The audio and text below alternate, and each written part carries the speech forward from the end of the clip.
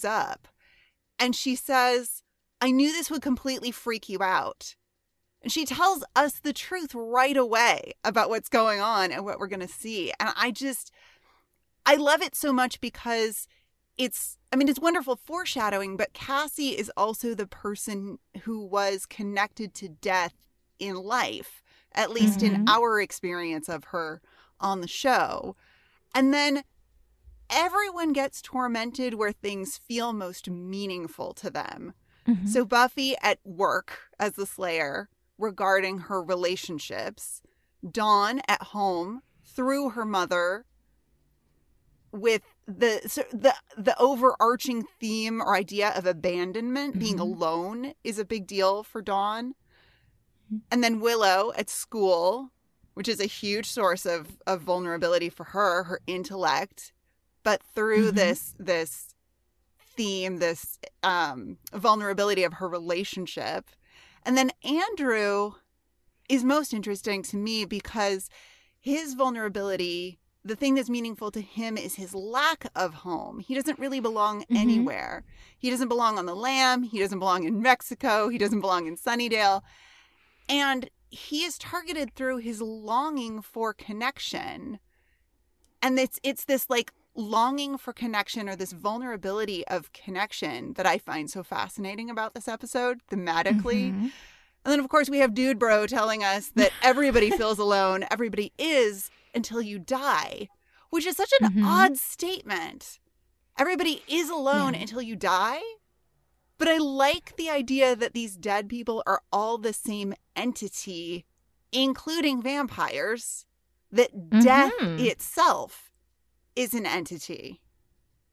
All right. So wait, I need you to elaborate on that a little bit, because they're not all the first. So what are you meaning, that like thematically we have death as an entity represented through all of these characters? Yes. This idea that that the connecting force is death. Yeah.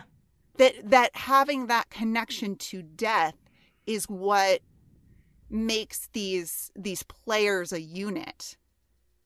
Even though not all of them are the first, but they all have this. I mean, that's what they have in common, right? Is being dead. Yeah. Yes. So then, I love that. Yeah. So you're alone. Everybody is alone. So you are you until you die, and then you become dead. And you join with everyone else who is dead by nature of being dead. I think that's really interesting. I think so, too. I think it's good. Now, I have to say, every now and again, I feel the need to call out one of our topic subjects. In the course of, like, we have our notes, we share our notes and everything. And every now and again, there's just a delightful topic title that usually is just between us, but I feel like calling it out. So Dr. Kelly Jones, we have a section here called Cite Your Corpses, which, coming from the queen of Cite Your Sources, I thought was just delightful. So why don't you talk a little bit about those ideas? Sure. So I was thinking about this because I think the first is such a fantastic antagonist. And I think genius borrows, but true evil plagiarizes. And the first is a spiritual fraud, right? It's weaponizing emotional torment, like in such a way that Angelus would feel all the tingles of true inspiration. And by taking the form and the voice of those who have died, the first crosses every boundary we have around identity and self, autonomy, truth, and representation. So it's spiritual plagiarism, which is the worst kind of lie. And that is a brilliant storyline for a force of destruction that doesn't have physical form. Yeah, no, I love that. And one of the things that I love about the first is, an antagonist that becomes increasingly more disappointing as the series goes on. But at this point, every season we've done something different with the big bad antagonist for the season, but it's always been something that Buffy could physically fight.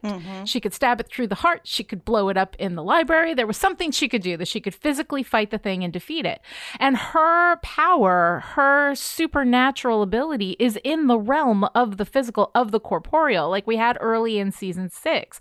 The demon that she couldn't hit, that didn't, until it took physical form, until they did a magic spell that made it take physical form, and then she could hit it, and that's how she could defeat it.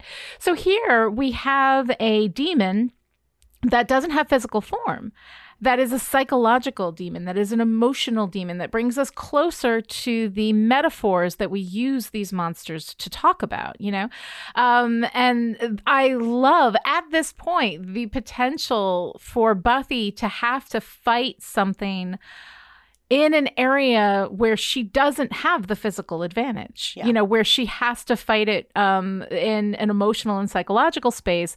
I absolutely love, and especially with her story where she is being, psychologically therapized, by a vampire, which I love. We'll talk about that more when we get there. And this episode, as an episode 7, which is always a turning point for every season, the episode 7 is always powerful. It's always like the big moment in the season. Here we are. It felt like this was setting up something so interesting and so different, which I absolutely loved. But yeah, I love that read on the first as being so incredibly freaking evil, beyond what we've seen before in our, latex snakes with arms, All right, so Kelly, what else you got in our thematic discussion? So I was really interested here in the shift from familiarity to fear, because we have these 5 short stories. We have these 5 characters who each start out in an area where they have a lot of familiarity and maybe even comfort. Because, Buffy's in the graveyard where she has tons of competence and confidence. But she's now having to slay a vampire she went to high school with. And her instinct is to kind of start talking to him like she's catching up with a friend, And then what the first is doing kind of in that, we're going to make sure Spike sires this vampire, kind of thing, is sowing these fears and doubts when she is going to need Spike to become a champion. Like she is going to need to trust him. And so it's like this whole thing is choreographed so that Buffy hears, you are wrong. You cannot trust your own instincts. So that shift from here I was thinking I was in my element to fear, like it's so well done. And, Dawn is at home being very playful, practicing, being the Slayer. She's so stinking cute. And she's the only one who looks happy at the beginning. Everyone else looks like tired and resigned. But Dawn is really happy, and she should be safe at home. Fighting is fun when it's pretend, and then it's about to get scary as hell. And then all her insecurities and abandonment with her mom and with Buffy comes up. So the first is trying to tell her, you are alone. You cannot trust your sister.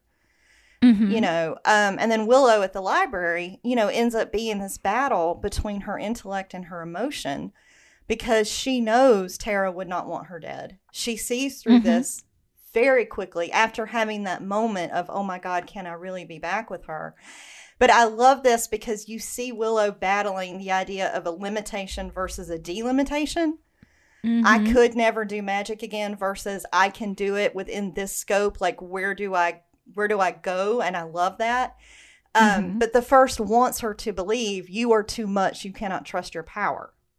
So it's just so beautifully structured.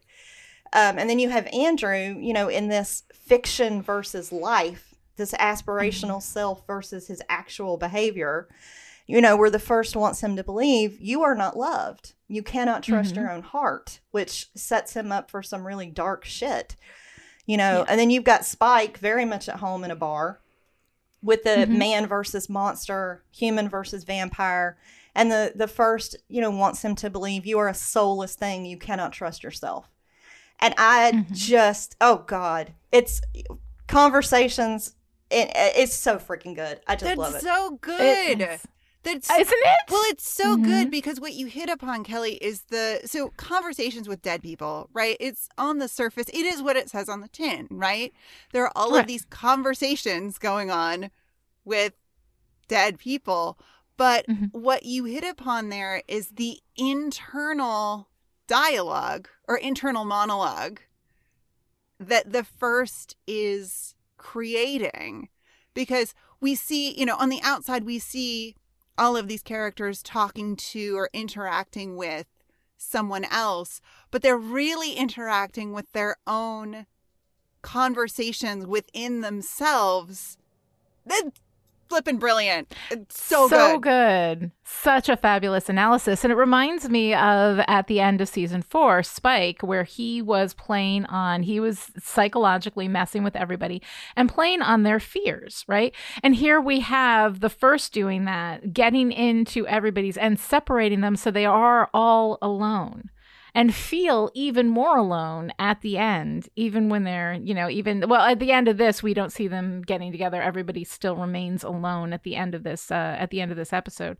But that is the kind of thing that will separate you from people, even when you're with people, and all of that, sowing those seeds of doubt and fear and mistrust, is such like a baller move from the first. Yeah. Like that is serious, like, you know, a serious psychological torment, which is one of the reasons why, again, love this so much, because you cannot hit psychological torment in the face. You have to deal with it. And that is not where Buffy has her supernatural power, which I love. Another thing, of course, Dr. Jones, having you here on the show is always a delight, because you always have so many interesting things to say. But you were talking about the intersecting points of violence in these 5 stories.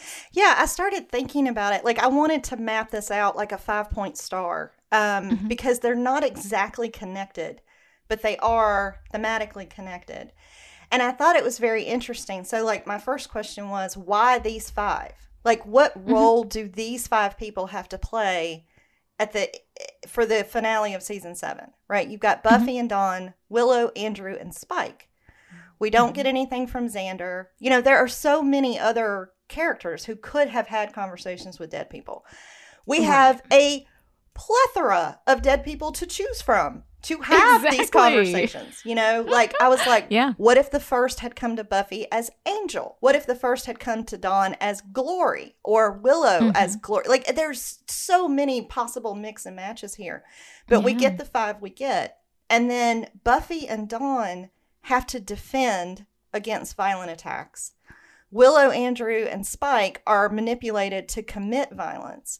And Willow withstands that. She's not going to harm herself. But Spike and Andrew give in. And I don't know exactly what that means, but I just thought it was fascinating that you have these kind of contrasting uses of violence. And that's in the Seal, right? There's a 5-point star in the Seal as well. So, I mean, I find that kind of interesting, because I think that visually, you know, we're reinforcing that idea of these, you know, 5 vertices, you know, that have to be taken down. And 2 of them stand and 3 of them, you know, or actually 3 of them stand and 2 of them fall. Yeah. So I love that. I think that's so great. Yeah. Noelle, did you? Oh, I'm just sitting here trying to, I'm doing the thing that is super helpful on a podcast, which is when you have like a visual representation of something. But I was trying to articulate how these 5 people are connected to each other through each other, right? So Andrew is connected to Willow in the Willow killed Warren sense.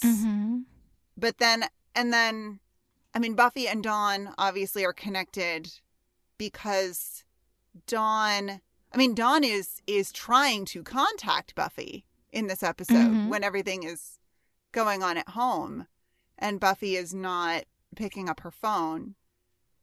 But I was trying, I don't know, this is off the top of my head, but I was trying to make that 5-pointed star a point of connection where each point touches 2 other points directly, but then indirectly touches all of the others through that game of telephone of connection. But that feels like something that doesn't feel like something I can do off the top of my head in the moment. But okay. Yeah, but that's okay. You don't have to. But I'm fascinated by this question of like, why these 5 people in this way? Why does the first of all of the dead people that the first could channel ?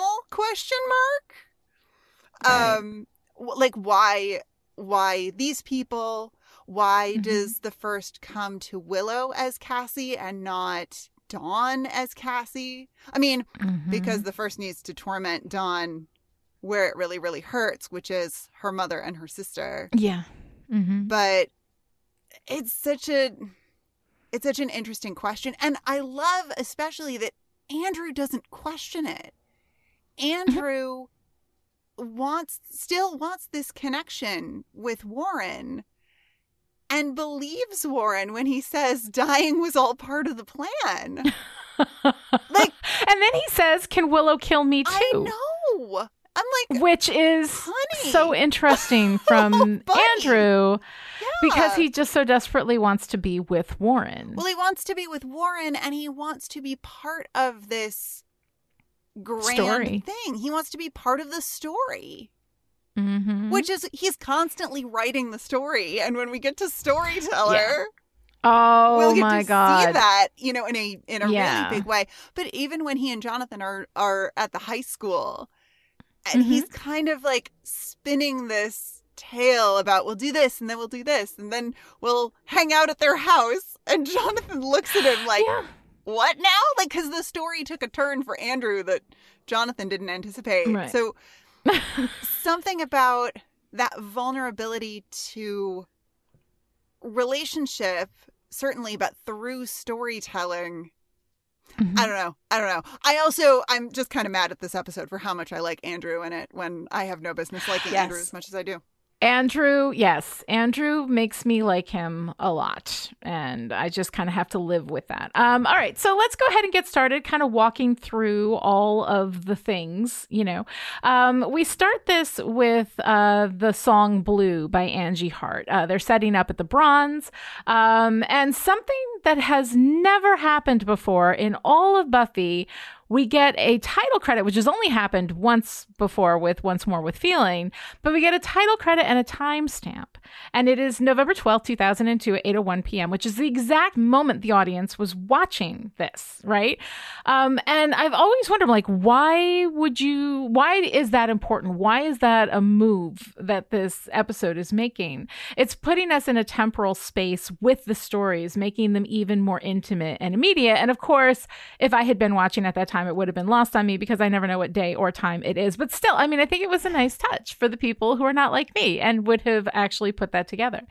So we hear this song, which talks about being alone while reaching for connection. Can I make it right? Can I stay the night alone? Right? Which is a referring chorus in this song.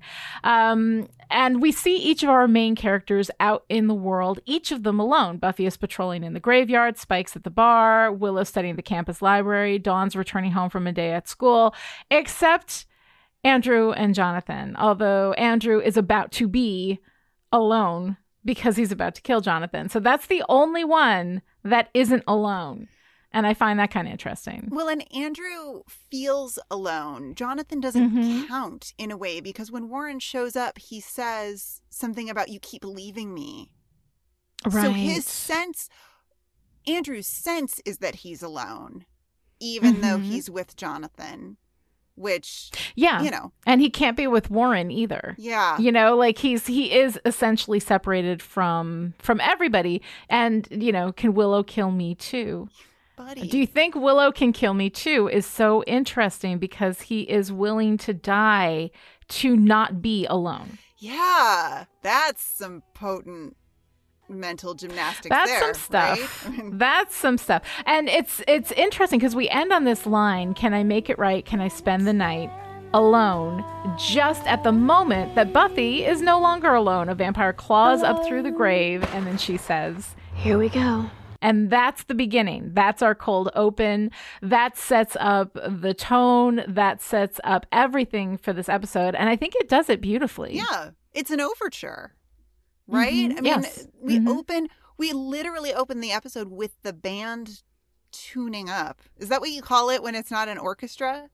I think so. Tuning up when it's anyway, which is something that you might expect to hear at a live performance. And especially at the symphony. The Conversations with Dead People is a story symphony. It's an elaborate composition in 3 or more movements, right? And it's characterized by a harmonious combination of elements, which is what a symphony is. So that musical beginning is that tuning up, I think, is the overture for the symphony that follows. And I love this with the song because, we get this, can I make it right? Can I stay the night? But we don't get alone until the last second of the episode. They don't actually say the word. It's there. You can feel its place in the lyrics, but you don't get it until the last second.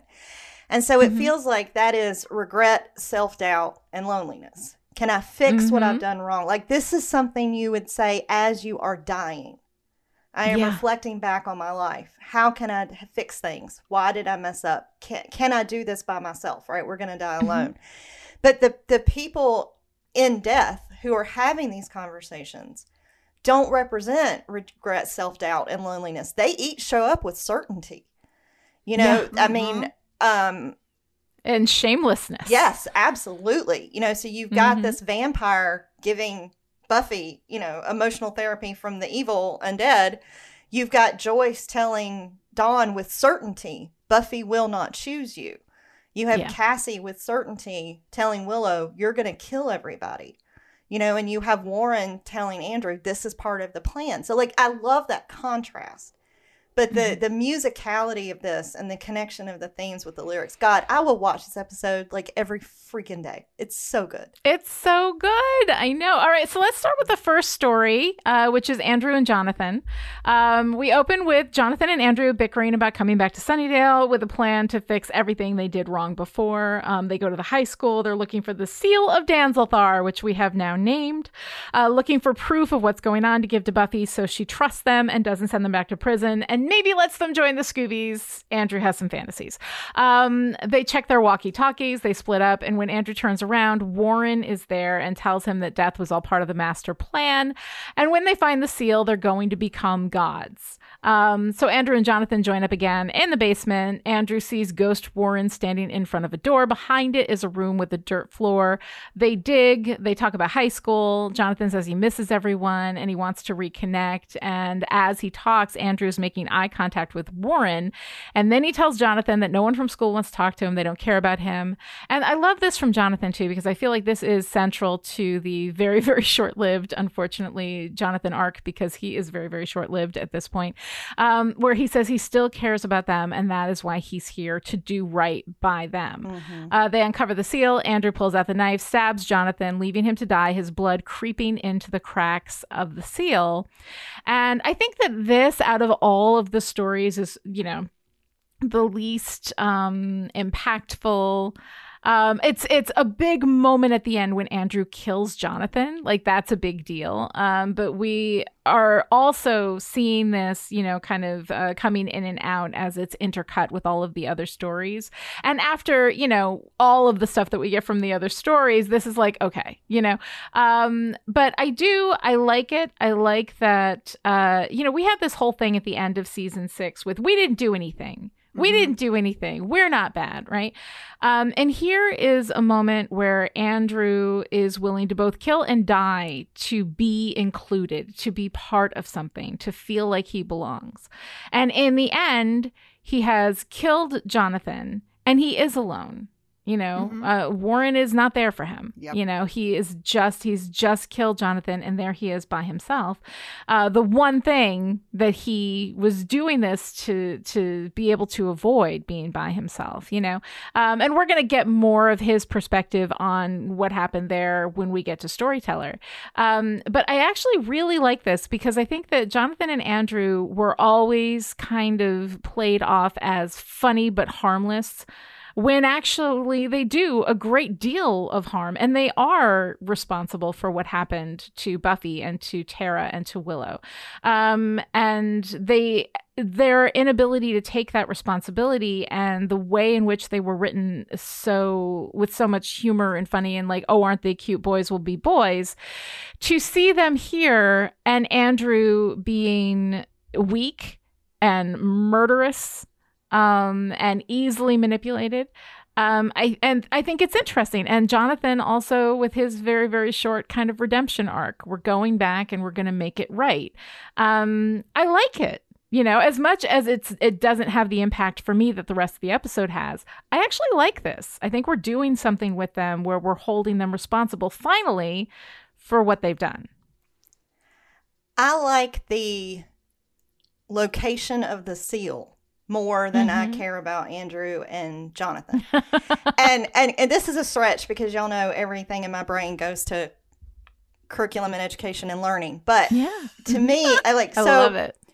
You have this. So episode 7 is this huge shift for season 7, right? We are about to do something new. We are about to introduce the biggest bad that has ever batted. And the source of this, the thing that has to be cracked open, is in the basement of a school. And so they are literally breaking open a new channel of possibility.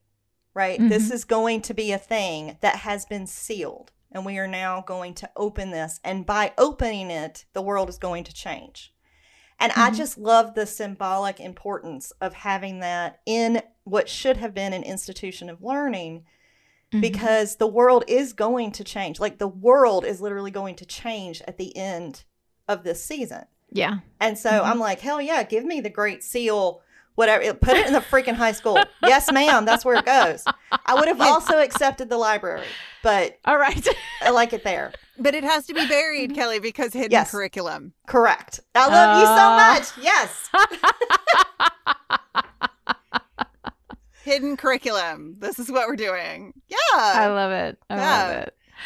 No, Andrew and Jonathan, I mean, I've said it before, I love them more than I feel comfortable with. Yes. What I love about the Andrew and Jonathan story here is that we know exactly where this is going. Whereas I feel like with the other vignettes, maybe we're not so, like, what is happening with Dawn? Where is this going to go with Buffy and this, you know, Psych Vamp 101? But Andrew and Jonathan, it becomes pretty clear from the get-go where this is going. And there's something enjoyable, question mark, about knowing, oh, this is not going to go well. Like, this is real bad. This is going to go to a dark place real fast. I like it. I like the way we know it's coming, and then it happens, and it's brutal, and we get that music swell as Andrew stabs Jonathan, and it's heartbreaking because they're both after connection, and Andrew doesn't understand that this is not how to get it. Jonathan was on the right track. Jonathan is, I mean, he is thoughtful in the sense that he's thinking about the place and the people there. And Andrew is so just at odds with his desire and his role. He still doesn't know what his role is when he says to Warren, you don't know how hard it's been to be this cool. Like, he is freaked out, but he is willing, he's willing to do this awful thing for the love and connection that he thinks he can only achieve by doing this horrible thing. I mean, I think it's a lot deeper than it needs to be or than it may be meant to be, but I enjoy it. I really like it.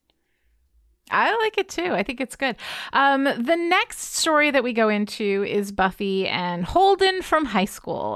Buffy starts to fight with the vampire that reached up, through the ground in the opening, and he recognizes her as Holden Webster from high school. Buffy has no idea who the fuck he is. He reminds her, and they reconnect. He tells her about his psych major, shares some gossip, and then defangs. He asks how she's doing. She tells him she's the Slayer. She's not really excited about it, and he starts poking at her issues connecting with people, and Buffy pushes back. While they argue, Buffy's phone that fell out of her pocket rings a few yards away unheard. Buffy lies back on a stone sarcophagus later and talks as Holden asks questions. This very familiar client lying on the couch while the therapist talks and asks questions and probes into their psychology. He tells her that she has commitment issues. They talk through her romantic background. He brings them back to reality, acknowledging their status as mortal enemies about to fight to death. Buffy's not excited about it because she knows she's going to win the fight and he's going to die. And he accuses her of feeling superior to everyone else. She says that she's actually beneath everyone else, and we see her struggling with that idea. He says he's here to kill her, not to judge her. So Buffy confides in him about her relationship with Spike, saying that she wanted to be punished for having all this power that she didn't want and didn't earn. She says she's worse than anyone. She's actually beneath her friends and her boyfriends. She's not worthy of their love. And Holden says she can't win. She's got got a superiority complex and an inferiority complex about it. She says it doesn't make sense, but he says it does make sense. She feels alone. Everyone feels alone because everybody is until they die. And I think that's when we hit on this theme for this episode. He suggests they get back to the death match and they have a warm moment. She mentions Spike's name and Holden says that Spike is his sire. Buffy says that's impossible, but Holden insists and she dusts him. All right, so how are you guys feeling? Noelle, what do you have to say about this interaction with Holden? I hate this. I hate this. I hate it. I hate it. I hate it. I hate it. I hate it. I hate it so much. Okay. So, all right. There's a lot I hate about it, but one of the biggest things I hate about it is that I can't even talk. I hate it so much. Mm-hmm. One of the things I hate about it is that Buffy tells Psych 101 Vamp that she's the Slayer, which is true-ish. Mm-hmm. I hate with the fire of 1,000 flames on the sides of my face Buffy's "no one knows what it's like to be the Slayer" thing. Faith is still alive. Yep. You know who understands Buffy? Faith. Faith is also the Slayer, you numbskull. I am so tired of Buffy. No one understands. No one knows what it's like. It's like, yeah, there is someone who understands and knows what it's like. And we just pretend like she does not exist and like she never existed. And I am so tired of the faith erasure. I really, really hate it. And I wonder how much of it connects to the rough sex erasure. I don't know. Maybe it's just me, but I am increasingly exhausted by Buffy's rumination on soulless sex. And partly that's just because we don't get to see what's supposedly so terrible, except that they end up under a rug somehow. Ooh. Being swept off your feet and under the rug is a saying, right? That's a saying. I don't know. I'm just so tired of it. Faith was always the better Slayer for a number of reasons, but one of them is her lack of rumination. She understands that she's exceptional and she owns it. Now, maybe she doesn't have the connection to own it in the healthiest of ways, but she's not apologetic about it. Right. And I'm fascinated that the soulless sex angle seems to factor into both Buffy's inferiority complex and the world's gross mistreatment of Faith. Because Faith is a bad girl, right? Yeah. So, ladies, if you're going to do kinky things with or without undead partners, you'd better feel real super bad about it. You know what's funny, though, is that this is the episode where I felt like, and I love the interaction with Holden. Like, this is honestly one of my favorite things in this whole episode. I love the way that they talk. I love the fact that he is psychoanalyzing her, that she is kind of struggling with her stuff. And it was the best description to me of why she was ashamed of what happened with Spike.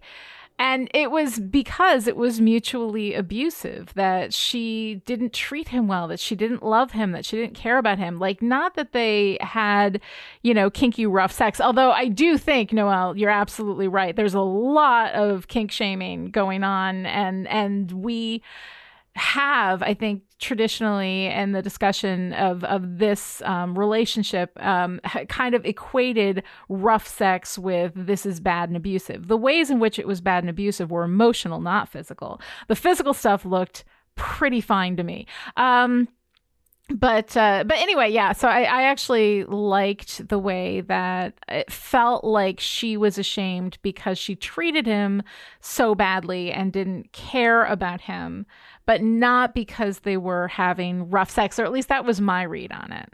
But that's the thing, the soulless thing, the idea that if you're having sex with somebody, it needs to be deep and meaningful and like emotionally fulfilling as well, and not the idea that if something is just physically pleasurable, especially if you are a woman, that is inherently wrong.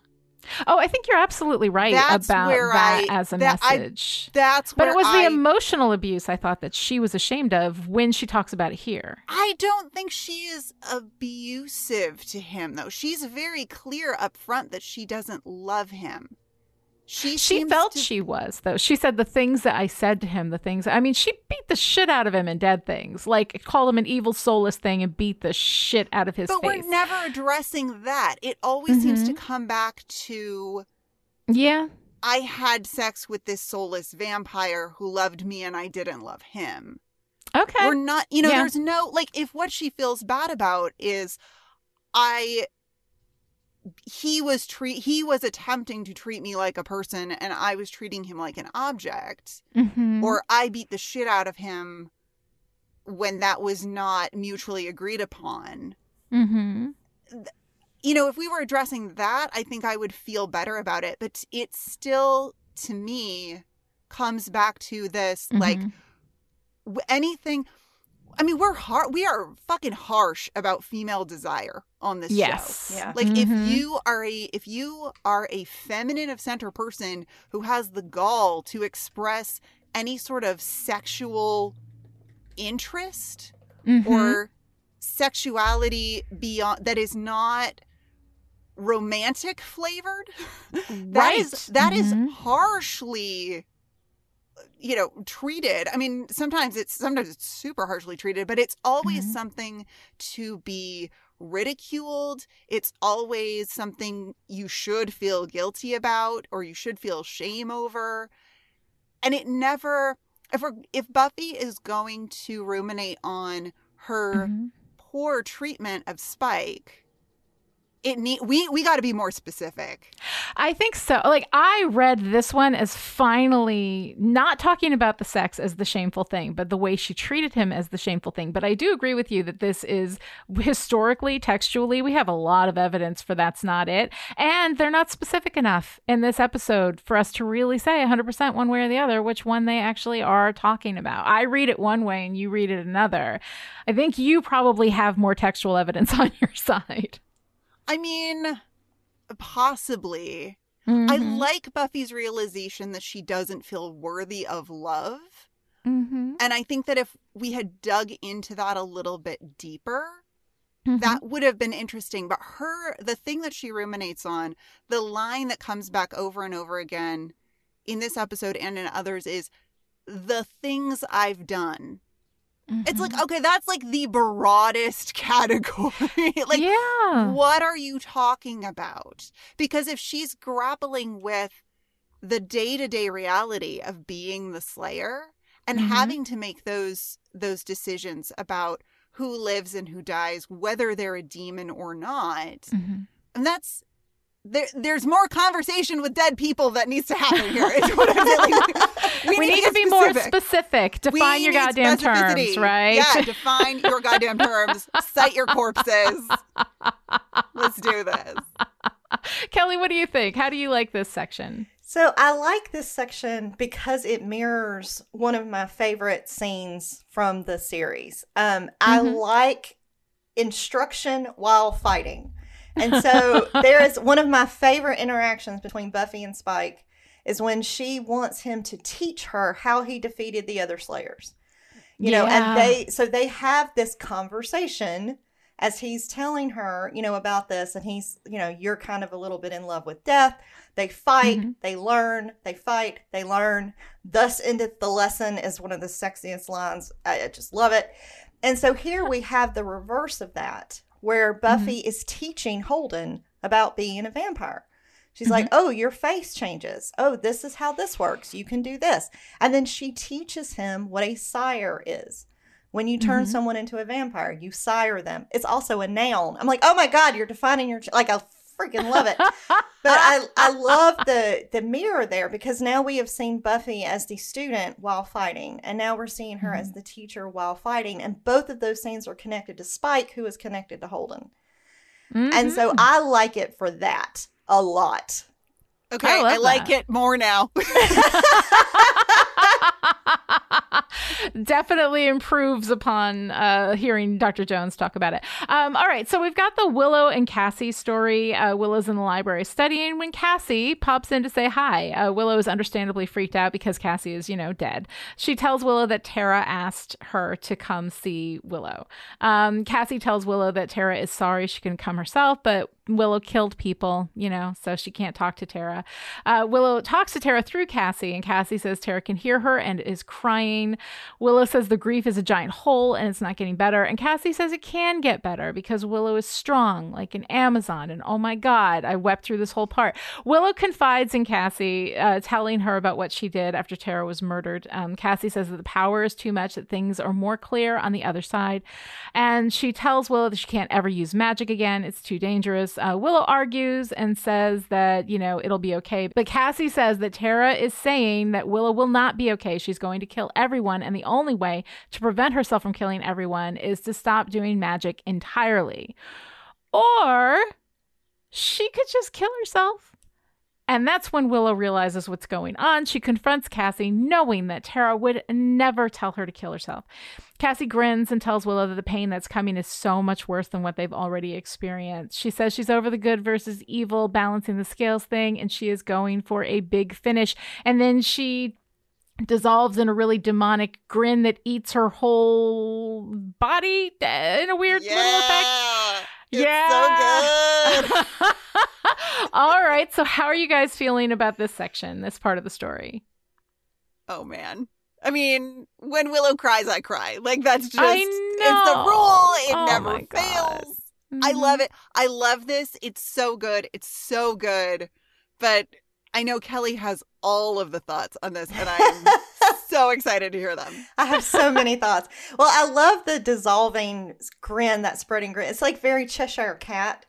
Yes, and I love it. Tara, Willow in the first. I'm like, oh my God, this is so brilliant.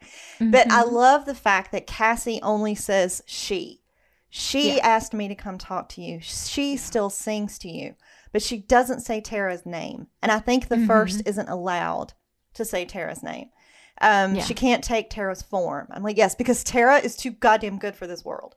But I have felt for a long time that Willow is actually the protagonist of season 7, if not perhaps the entire show. And I feel like this interaction sets up that argument because the fear sows doubt and fear in everyone else, but it needs Willow dead. Willow is the primary obstacle. Kill a Slayer. Another will take her place, but Willow can make all the Slayers come into their power. Willow can create an army to defeat the first army. Willow can unlock the power of the scythe. Willow understands that a world can be fundamentally changed. The girl hacked heaven. She understands the connectedness of the earth. She understands the depths of her own power. And even though that scares her, she will fucking go there if she has to. And so I think that the first wants Willow dead, and I would be willing to bet that there would be a power disruption or like a shift in the balance of good and evil if Willow did take her own life. If she listened to Cassie, if she gave in to that, that huge emotional need, that hope of seeing Tara again. But her intellect and her knowing outweigh those emotional wants, and she outpowers the first here, in their very first interaction. She knows she matters. She knows Tara would not want her dead. And she knows that what is happening here is more than just conversations with dead people. And I fucking love it. And I love Willow. I love that. We're just standing on our chairs and like cheering now. Like never just.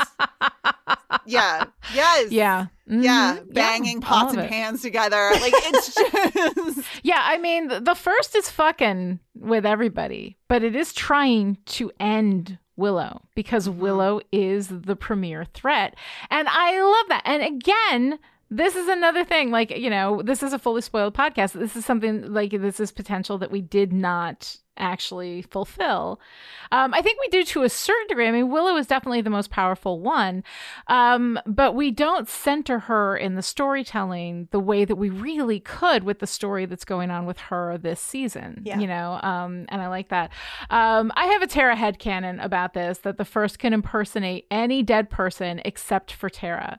Tara is fighting from the other side. She did something to prevent that, and I kind of love it. Yeah. I believe that Tara is on the other side, doing what she can to prevent the first from doing what it's doing. And I love it. I love that Tara is that good, that Tara is that powerful, and that Tara is, the other half with Willow. And I absolutely love it. All right. So next we have our Dawn story, right? Again, Dawn is a badass. She's at home being a kid, listening to music, singing to her pizza, borrowing her sister's shirt, getting pizza stain on her sister's shirt, microwaving marshmallows. This is all fabulous.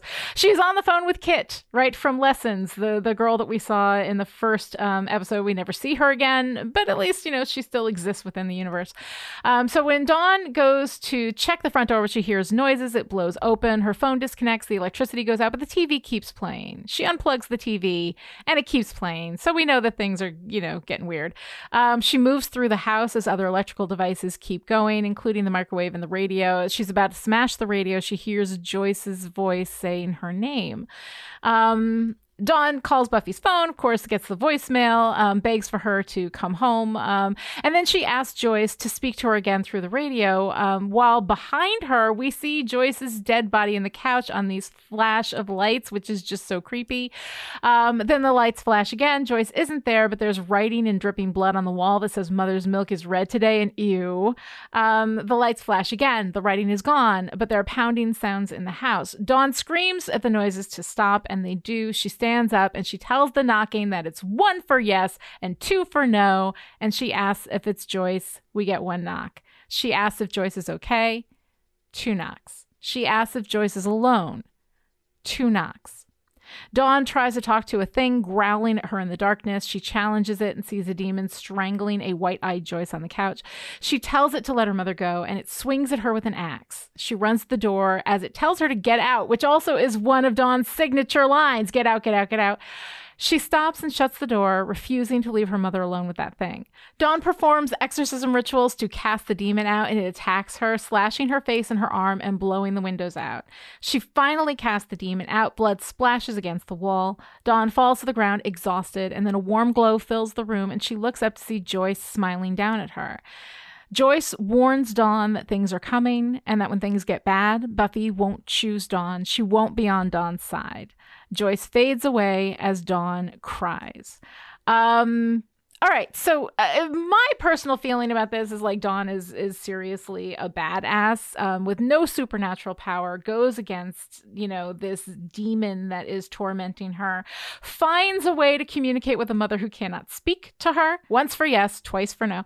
She figures all this out. She refuses to leave. She does an exorcism ritual, all of this by herself, I kind of love it. I think that it's really an interesting choice. It's also one of the more horrifying things. Like, I think that each of these little short stories that are going on kind of come at horror from a different space. Like Buffy's is a psychological internal torment. Jonathan and Andrew is kind of a scary, what are the things that you will do? What are the things that a person will do? How far will a person go?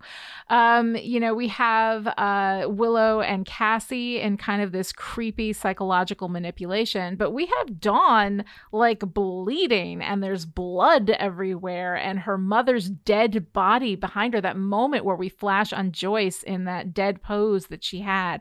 When Dawn says, Mommy, the way that Buffy did when Buffy found Joyce dead in the body. All of that, I think, is really interesting, really fun. It doesn't make any sense if you think about what the rules are. But I like it as a character study for Dawn. Kelly, what did you think? I was wondering, I love it. I mean, Dawn is amazing.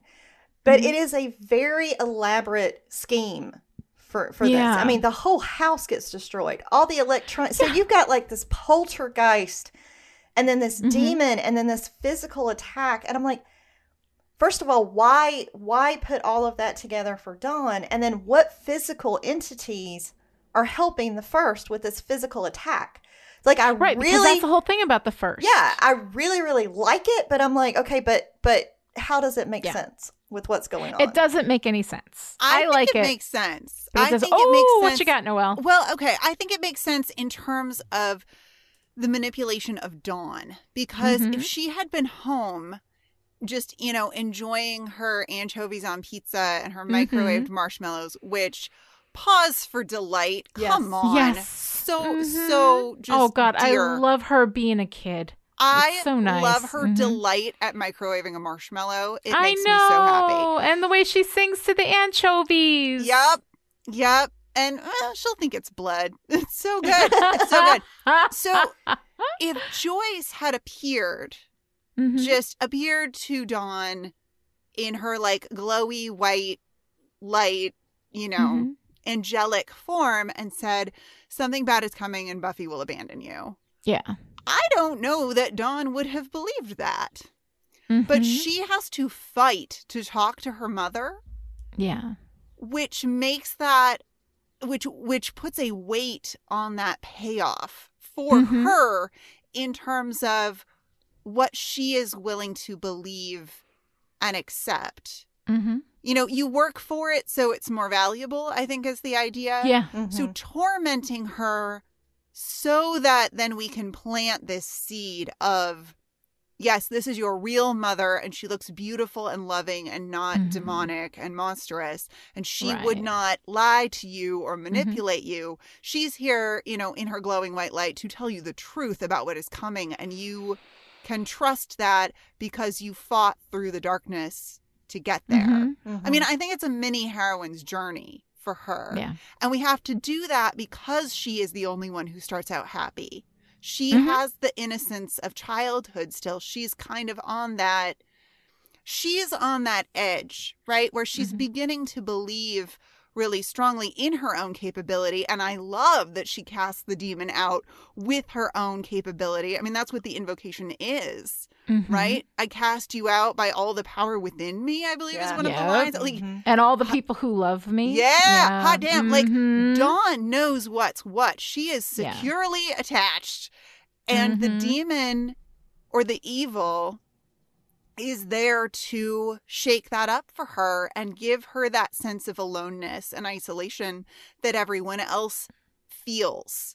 Everyone else who is older and who has just been, you know, who has lived through more life than she has had that experience just by nature of having been, you know, out in the world longer in part.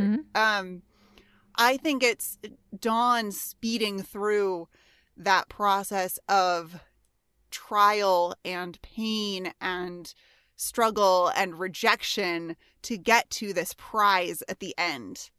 And that's what makes it so impactful for her.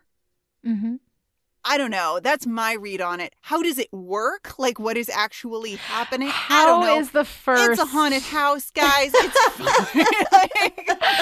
The first... But the whole thing about the first, as we haven't discovered this yet, but we will, is that it cannot take corporeal form. Like, it has to manipulate other things into doing that for it. And it does manipulate, like, we see it manipulate other humans. We haven't really seen it manipulate other demons. And the demon is both there and not there because it's able to flash in and out of reality. But I mean, Dawn is physically bleeding. The house is physically disrupted and torn apart. So it is able to take, in a sense, a corporeal form and do corporeal, like real physical damage, which is not consistent with what we later learn about the first. That's the only thing. It's kind of a quibble. But I think you're absolutely right on how it works narratively, how we build up that Dawn is working so hard for this. And then when she finally gets it, not just her, but we are all, I think, more inclined to believe it until we see, of course, you know, like Cassie is not Tara and we see that evil and we know that this thing is fucking with all of them.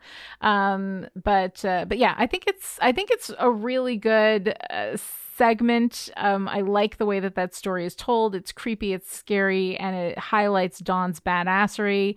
You just can't ask too many questions about it. I mean, Dawn destroys the house. Dawn destroys the house more than the demon does. No, the demon blows the windows out at her. That's true. The place is in. Yeah, that's all stuff the demon does. The demon does stuff to her. I mean, it cuts her. She's bleeding, you know, like the demon does that. The wind is blowing and it tears the place apart. Yeah. The evil seems more amorphous in Dawn's vignette than it does elsewhere. And it kind of, it almost undercuts the theme of conversations with dead people, except that, of course, that's Dawn's goal. let me speak to my mother is trying to talk to me. I need to talk to my mother. I just had a thought. Yes. This is not in my notes, so it may not be articulate. Okay. But Joyce died in that house. Yeah. In that room. Yes. And then Dawn started a ritual to bring her back and stopped at the last minute. So maybe there was residual energy or power from that that the first was able to tap the first into. Was playing with. I'm completely making that up. There's no textual evidence to support it. But I say like let's the go idea. with it. Let's headcanon that shit and move on, because it's really, really good. And I like it. And the fact that it doesn't make sense doesn't really bother me that much. The last part we have, which is basically, I mean, the tiniest of all of the stories, is the Spike story. At the bar, Spike is drinking alone. A woman sits down next to him. Later, we see Spike walking her home, and they lean toward each other like they're going to kiss. Then he vamps out and he bites her and drops her dead body on the ground. And we see his face all bloody. So we have this moment where we realize that Spike's redemption arc, and this is right, we see that right after hearing about Holden being sired by Spike, which we know is impossible because of the chip. But something's going on. And we have this like ruined redemption arc. And the thing about a redemption arc is that it sits on the edge of a knife. And that's part of what creates the tension, and what makes a redemption arc so much fun is that we see somebody who has no other chances. Like, this is their last chance to redeem themselves, to finally be better. And we see this in Spike. Spike got his soul. He went out and he suffered for it. He's been, having all of this struggle, with what he's done and who he and what he is. And yet here we are once again in the battle between the monster and the man, and the monster is winning. And I love this turn so much, because here you are thinking that we're going to be getting this redemption arc for Spike, where he's going to be sitting there broody and feeling all bad and being all Byronic and whatever, like Angel. And yet we get this twist of the knife at the end of this episode. I love that reveal. I love that moment. At the same time, I'm like, no, but yes, it's wonderful. No, but yes. No, but yes. All right. So what do you guys think about that, Noelle? I love that Spike's conversation is the only one we don't hear. And he's the dead person in that conversation. Well, I like that both parties are the dead people in the conversation. Well, she is, yeah. Spike, because he's #still dead. And his date at the bar, in the prescient sense, she's a dead woman. I love it. I didn't register immediately that Spike was part of this, quintuplet, this 5-point story theme, star. Yes. Because we don't hear the conversation, but I think that not hearing the conversation makes that turn at the end more impactful. Yeah, and can't conversations be physical too? I mean, aren't you communicating? Yeah. Absolutely. I find that interesting. Kelly, what do you think? Oh, I really appreciated Noelle pointing that out. That's the only conversation we don't hear. We don't hear Spike's voice at all. So he's completely silent, therefore not truly himself, which I just find so interesting. But Spike was also the one who helped Dawn when she wanted to cast that spell to bring Joyce back, which I think is very interesting. Spike seems to be the source of a lot of Buffy's taking these things to therapy topics. Yep. So he connects there. And I just find that really, really, really interesting. That the two who experience violence where they're on the defense, both of those interactions have a direct relationship to Spike, who we do not hear from for the entire episode. Oh God, it's so good. It's so good. It's so good. All right. So here we are. We've talked about everything. We've wrapped it all up. Now we're on what is your favorite part? Dr. Kelly Jones, as our special guest of the week, what is your favorite part of this episode? I love how fast Willow figures this out. She shifts in 2 seconds and says, "Who are you?" And I'm like, yes, God damn it. Stand up and applaud. I love it. So good. Noelle, what's your favorite part? It was going to be Cassie evilly chewing the scenery, but it's Kelly saying, "Cite your corpses." I know. It's so good. I love Buffy and Holden talking and fighting. It's the kind of tonally dissonant harmony that Buffy strikes a lot, but this is a grown-up version. And I gotta say, I dig it. No pun intended with the grapes. But intend your puns. Intend your puns.